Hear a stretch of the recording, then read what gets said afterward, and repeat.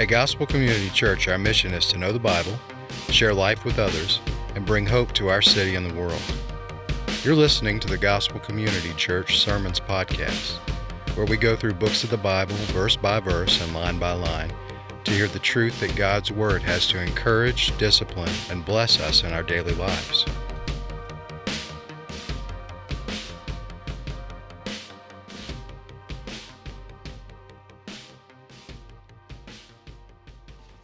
Good morning. For those of you who don't know me, my name is Kirk McDonald. I am one of the pastors here at Gospel Community Church, and it is my great privilege and honor this morning. I'm very, very excited to be here with you because I get to open up God's holy, inspired, and inerrant word. May He add His blessing to it this morning. Well, obviously it's here. If you haven't figured it out, Christmas is here. You have most likely climbed into the attic and removed those boxes labeled Christmas.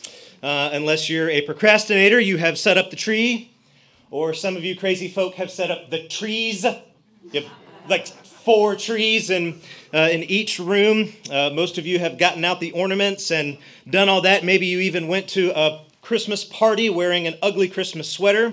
Some of you have some days off coming up, which you're looking forward to. Some of you have watched your favorite Christmas movies, and some of you have, like, if you're like me, you have several family events to get to, which means the next several days is scheduled down to the very last second, so you can make sure you make it everywhere that you've got to go. And soon and very soon, your entire living room will be a disaster.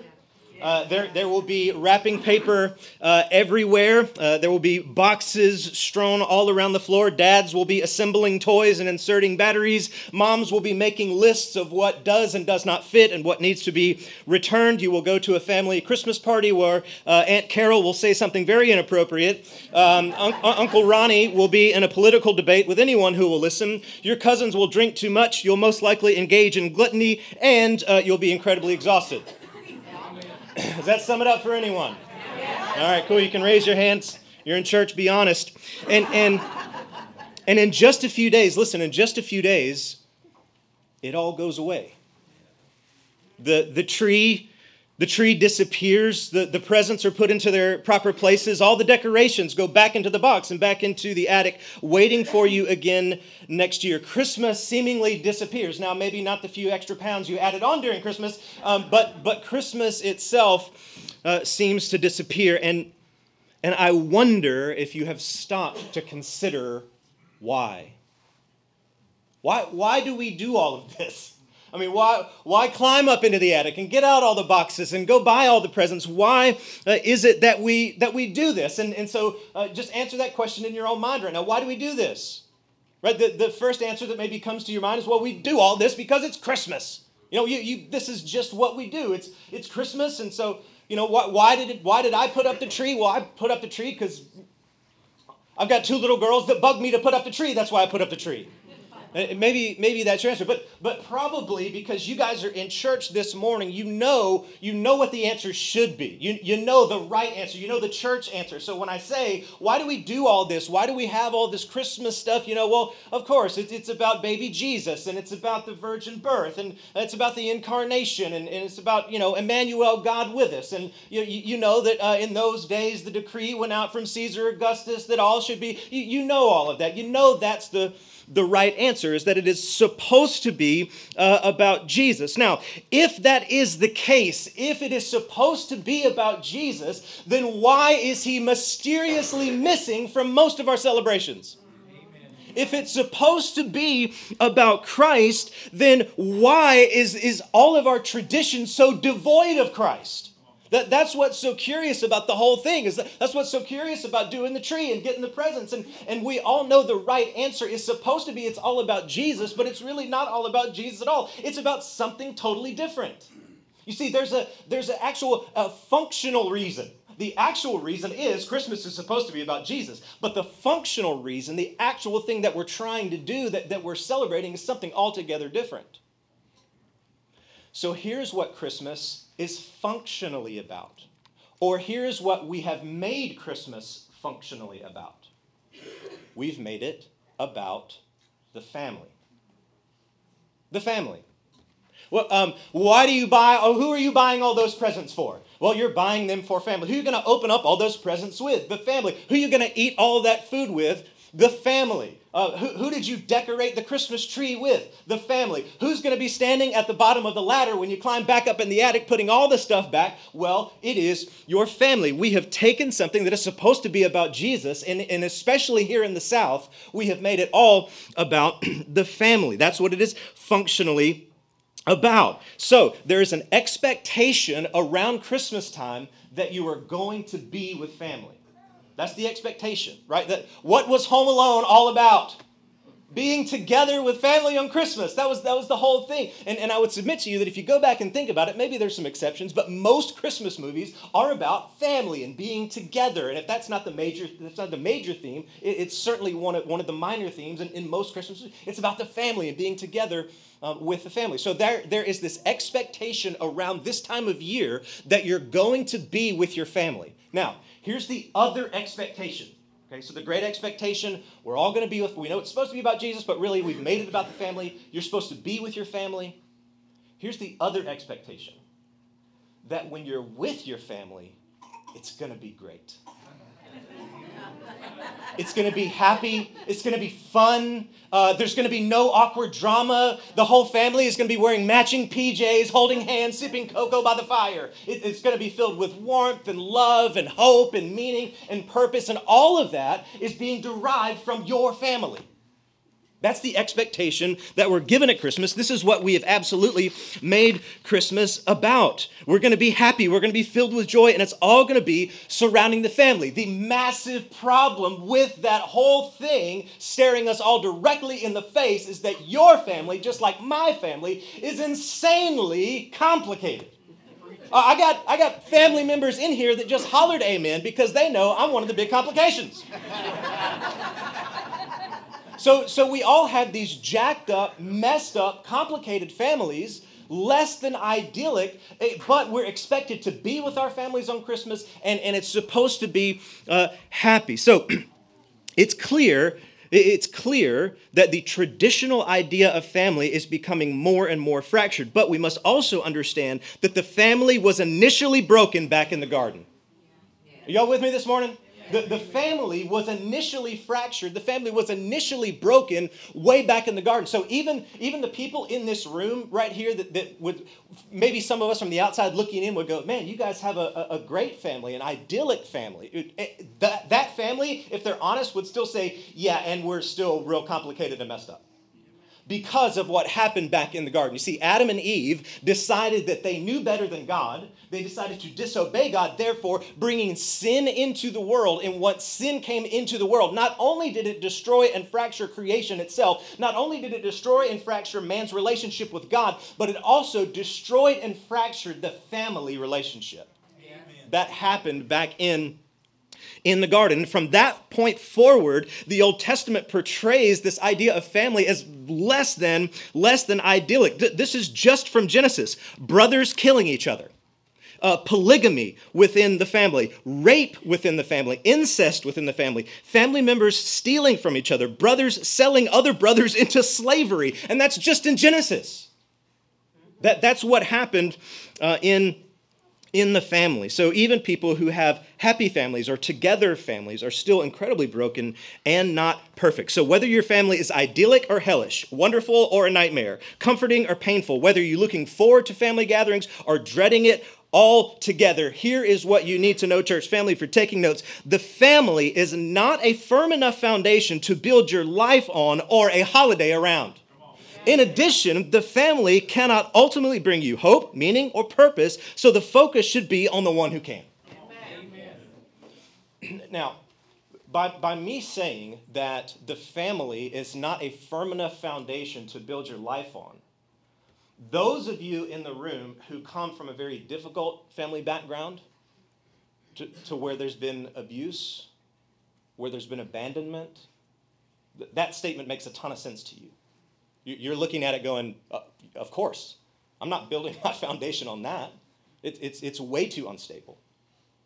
But for those of us who come from maybe a more idyllic family or a more happy family, we need to understand how fragile the family really is. Because even the best family, the greatest, the happiest family in the world, the very core of it, the very foundation of it can be shattered with one phone call. There's been an accident. The very core of even the happiest family can be shaken by one diagnosis from a doctor. And so the foundation of family is not strong enough for us to build our life on. The family unit is not powerful enough to give us meaning, purpose, and hope. And so we must look to the one who can. That is the God-man, Jesus Christ. Yes. Okay.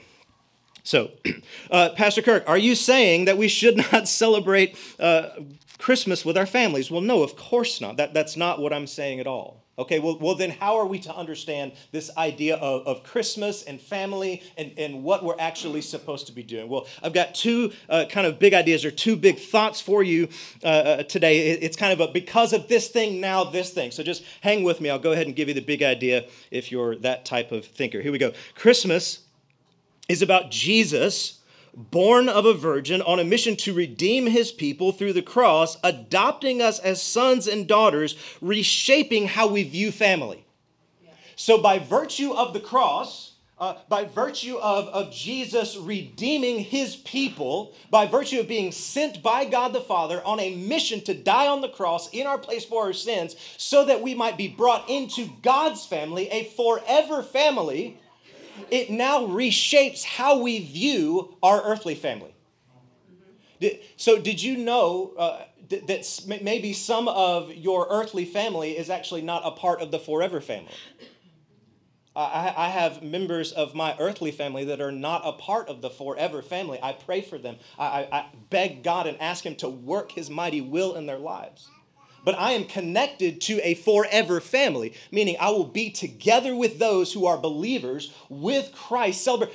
He also talks about it this way. He also calls us not only just a family, but a building made up of stones. He says that we are a royal priesthood. He calls us a nation. Again, it's all surrounding this idea that we are in, if you're a Christian, you're in God's family. You are a son or daughter of the King, and by virtue of that, it actually reshapes how we view our earthly families. How does it reshape it? Here it is. How does it change how we view our family? This is the second big idea. Because we have been adopted into the family of God, our biological family is not ultimate, nor is it insignificant. It is now an arena for self-sacrifice.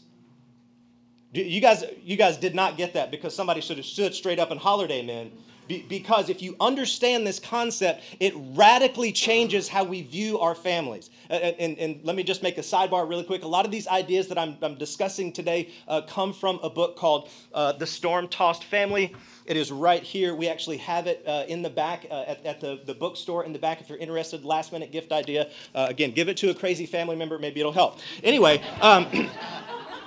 So here's what I'm talking about. Because we have been adopted into the family of God, our biological family is not ultimate.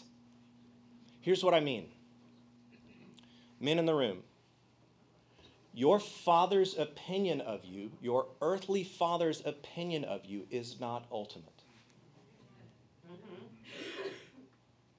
The fact that you were abused by your father, abandoned by your father, is not ultimate.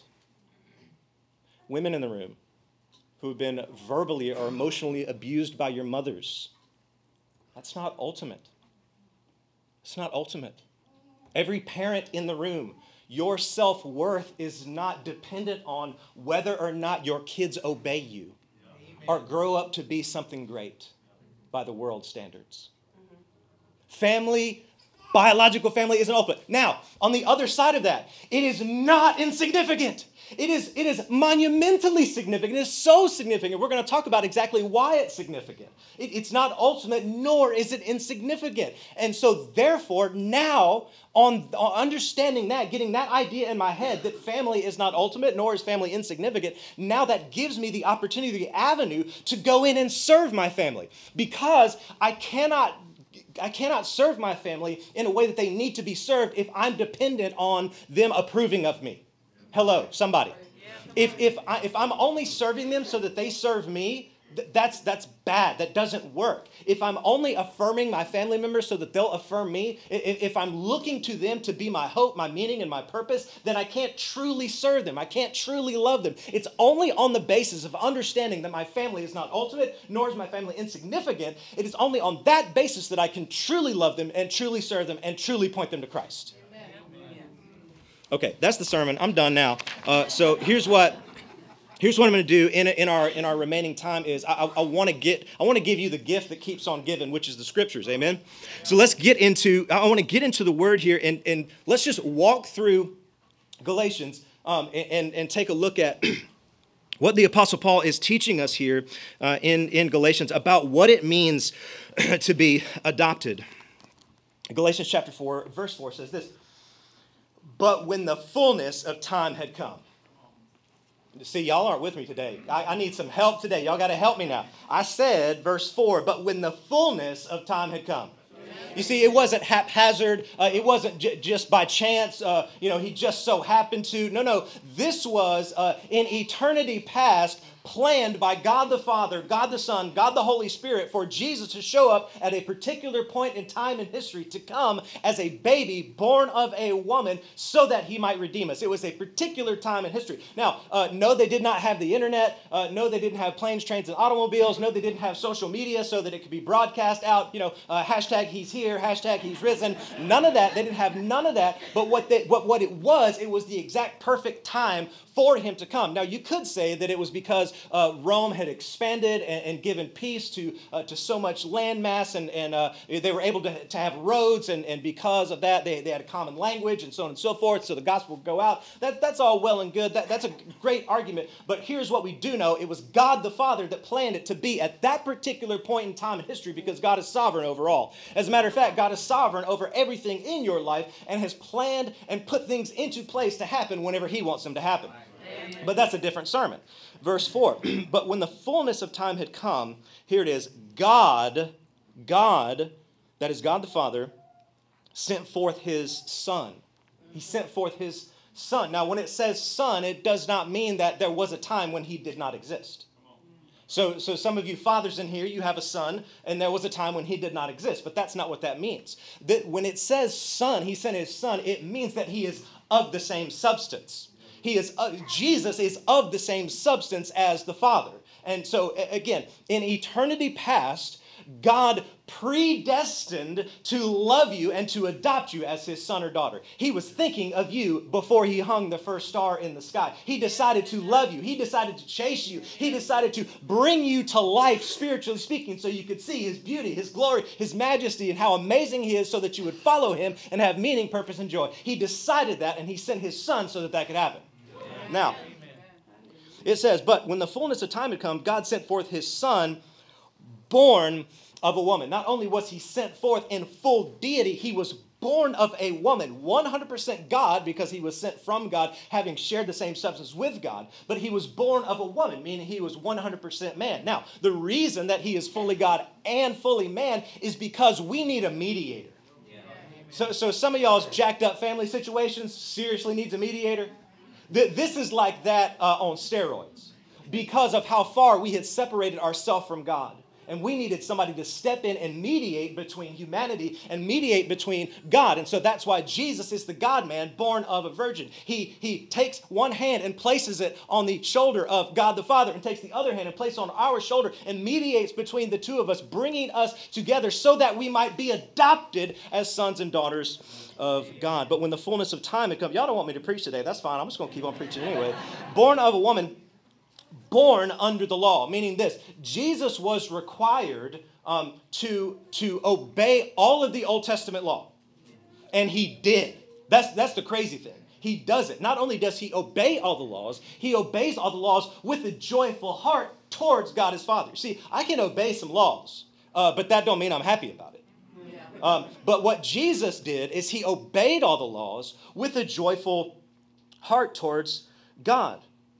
God sent forth his Son, born of a woman, born under the law, listen to this, to redeem those who were under the law. Okay, we had this requirement over our heads that said, you have to obey the law. Okay, now, there's a bunch of them. let's just talk about the 10 briefly. I won't even name all 10. Let's just see how far we get down the list. Don't have any other gods before me. Has anyone in the room ever loved something more than they've loved God? You failed. How about don't make any idols? You ever worshiped something, given something your time, your talent, and your treasure over God? Okay. How about this? Don't lie. How about this? Don't steal. We're like, well, Pastor Curry, I never stole nothing a day in my life. Have you always given your tithes and offerings to God? Oh boy, it's getting real quiet in here. How about do not covet your neighbor's stuff? Oh, let's not talk about that one. So we're not even all the way into the list at this point, and we're already all out. Listen, me included. I don't make the list. I'm out, and so are you. And so Jesus comes, obeys the law, so that we can be redeemed, not under the law, but under grace. So that we can be adopted into the family of God, not by our performance, but because of the work of Christ. Amen. But God, when the fullness of time had come, God sent forth His Son, born of woman, born under the law, to redeem those under the law, so that we might, receive adoption as sons. Do you know what that means, church family? This is not an individualistic society whatsoever. When it says that we are a part of God's family, we've been adopted into God's family, it means that we have everything that He has. It means that we share in all the things that Jesus has. It means that all the beauty, all the glory, all the majesty that is Jesus now belongs to us because we have been adopted as sons and daughters of the King. That's what Jesus came to do. And because you are sons, God has sent His Spirit. God has sent His Spirit of the Son into your hearts, crying, Abba, Father, so you are no longer a slave, but a son, and if a son, then an heir through God. Once you are adopted into the family of God, you get the Spirit of God, which indwells you, which totally transforms your whole person. I mean, you are a new creature, a new creation, so that what happens is you begin to cry, Abba, Father. See, on your own, you would never cry, Abba, Father. On your own, you would cry power. On your own, you would cry sex. On your own, you would call out to authority. On your own, you would call out to your career. On your own, you would call out to your family to fix you. But because you get the Spirit, you cry Abba, Father, showing your total dependence on Him, not dependence on your family to meet all your needs. Okay. What happens then is this. If you're taking notes, you can jot this down. Jesus is the Son who becomes a servant so that those of us who are servants of sin might become sons of God. Amen. Jesus is the Son, God's Son, of the same substance. And what He does is He lowers Himself to become a servant. Why? So that those of us who are serving sin, we might be able to be called sons of God. That's what that passage is teaching us and talking to us about. Again, if you're taking notes, jot this down. Christmas should not be a celebration of our biological families. It should be a celebration with our families focused on Jesus. Okay? And I'm telling you, especially here in the South, that the family is the sacred cow that needs to be sacrificed. Now, when you look at a verse like this and you take into consideration all it is that we have in Christ, that now we're joined together as Christians as this forever family, does that mean that your biological family is insignificant? Well, certainly not. Certainly not. No. That's not what we're saying at all. We have been adopted into the family of God, but our biological family, our earthly families, are still incredibly significant. And here is why. Let's look at what Paul says in Ephesians chapter 5. He says this, Husbands, love your wives as Christ loved the church and gave Himself up for her. That is a command from Scripture for husbands to daily die in service to their wives. Amen. Now, why would He give that command? Shouldn't the command be, everyone stay single so that it's not so difficult, so that it's not so trifling in your life, and daily sacrifice for God? Why isn't that the command? Well, because of what y'all don't know. I'll tell you. Because of what he goes on to say. Because of this. Further down the chapter, he says, Ephesians 5, 31 through 32. Therefore, a man shall leave his father and his mother and hold fast to his wife, and the two shall become one flesh. Quoting from Genesis chapter 2. You guys knew that when you won the Bible Jeopardy. Verse 32 says this. This mystery is profound, and I'm saying that it refers to Christ and the church. That's why family is so significant. Family's not ultimate, but it's insanely significant. Why? Because as a husband devotes himself to his wife, pours himself out to his wife, loves his wife, it becomes a picture of the gospel. It becomes a picture of the gospel to the husband. He sees that as he sacrifices himself for his wife, that's exactly how Christ sacrificed himself for him. As the wife watches her husband devoted to her, she understands more about Jesus' devotion to her. As the kids watch husband and wife being devoted to each other, the kids understand more about Christ as the lost and dying world, as your coworkers see these two people deeply in love, deeply committed to each other. They see the commitment of Christ to his church. That's why it's so significant. Amen. That's why it's incredibly significant. In addition, it's not just the husband and wife relationship that shows off the gospel, that shows us who Jesus is. It's also the kids and the parent relationship. Just look at what Jesus has to say in Matthew 15. He's speaking to the Pharisees. He's actually kind of getting onto them a little bit. For God commanded, honor your father and your mother, and whoever reviles father or mother must surely die. But you say, so he's saying, the Bible says to honor your father and your mother. But here's what the Pharisees were saying. The Pharisees were saying, if anyone tells his father or mother, what you would have gained from me is given to God, he has no need to honor his father. So for the sake of your tradition, you have made void the word of God. You see what he's saying there?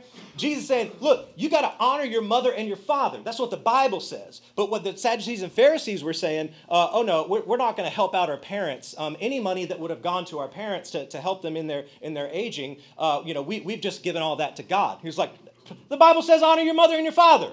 This is what you need to do. Give them honor. Why?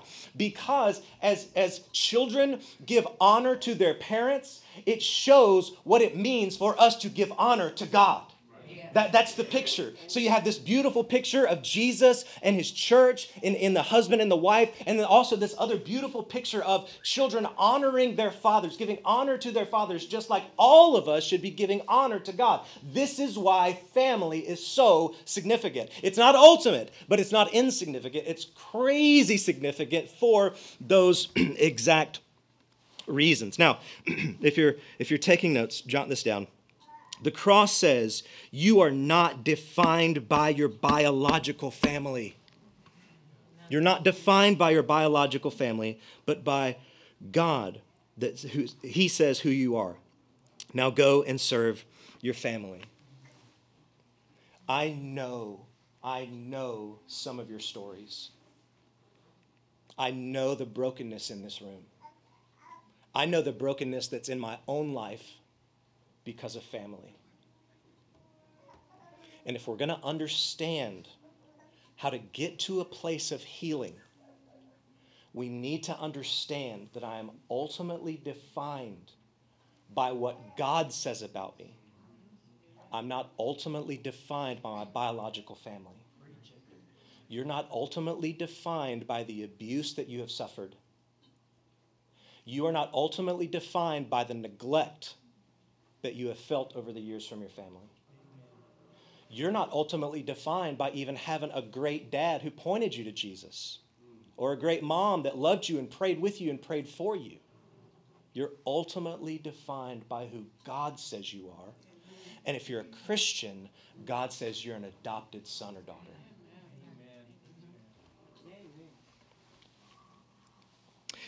Have you pointed your biological family to Jesus this season? Or is he lost? Is he lost somewhere behind the presents in the tree, and he's in there somewhere, but behind the Christmas ham, and have we pointed our families to the reason that we're doing all of this? Again, for others of you in the room, you've been deeply wounded by a family member. And that pain is absolutely real, but you need to hear family is not ultimate. They do not define you. If family is not ultimate, they are not insignificant. you can find your pathway to healing and forgiveness. Soon your living room will be a disaster. All the presents will be opened. Dads will be assembling toys and inserting batteries. Moms will be making a list of what fits and what doesn't, what needs to be returned. And in just a few days, it all goes away. The tree will disappear. The presents will be put into their proper places. All the decorations will go back into the box in the attic. And I wonder if you've stopped to consider why. Let's pray. Oh Lord, that you would be the center, of this season, of our celebrations, and not only of that, Lord, but of our lives, that you would be at the very heart, the center of everything that we do and everything that we say. Lord, in this moment now, I know there are people hurting in this room, that this is a difficult and painful topic. And so, Lord, I pray now, in the power of the Holy Spirit, would you come and minister to hurting hearts this morning? There are deep father figure wounds in this room right now. Lord, would you send your Holy Spirit to minister healing there? There are women who have been deeply hurt by their mothers. We've been hurt by our parents, Lord. Would you send that healing? There are parents in the room that have been hurt by their children, said difficult, painful, hard things, have done things that have caused the parents pain, Lord. Would you send the healing power of the Holy Spirit to mend the hearts of those who've been abused, mend the hearts of those who've been neglected, mend the hearts of those who've been forgotten. In the power of the Holy Spirit, do that great and powerful work now. We pray, Lord, that as we go forward in this season, we would not make family ultimate, but we would make you ultimate in all that we do and say. Make it so, Lord. Make it so in our lives. We ask these things in Jesus' name. Amen.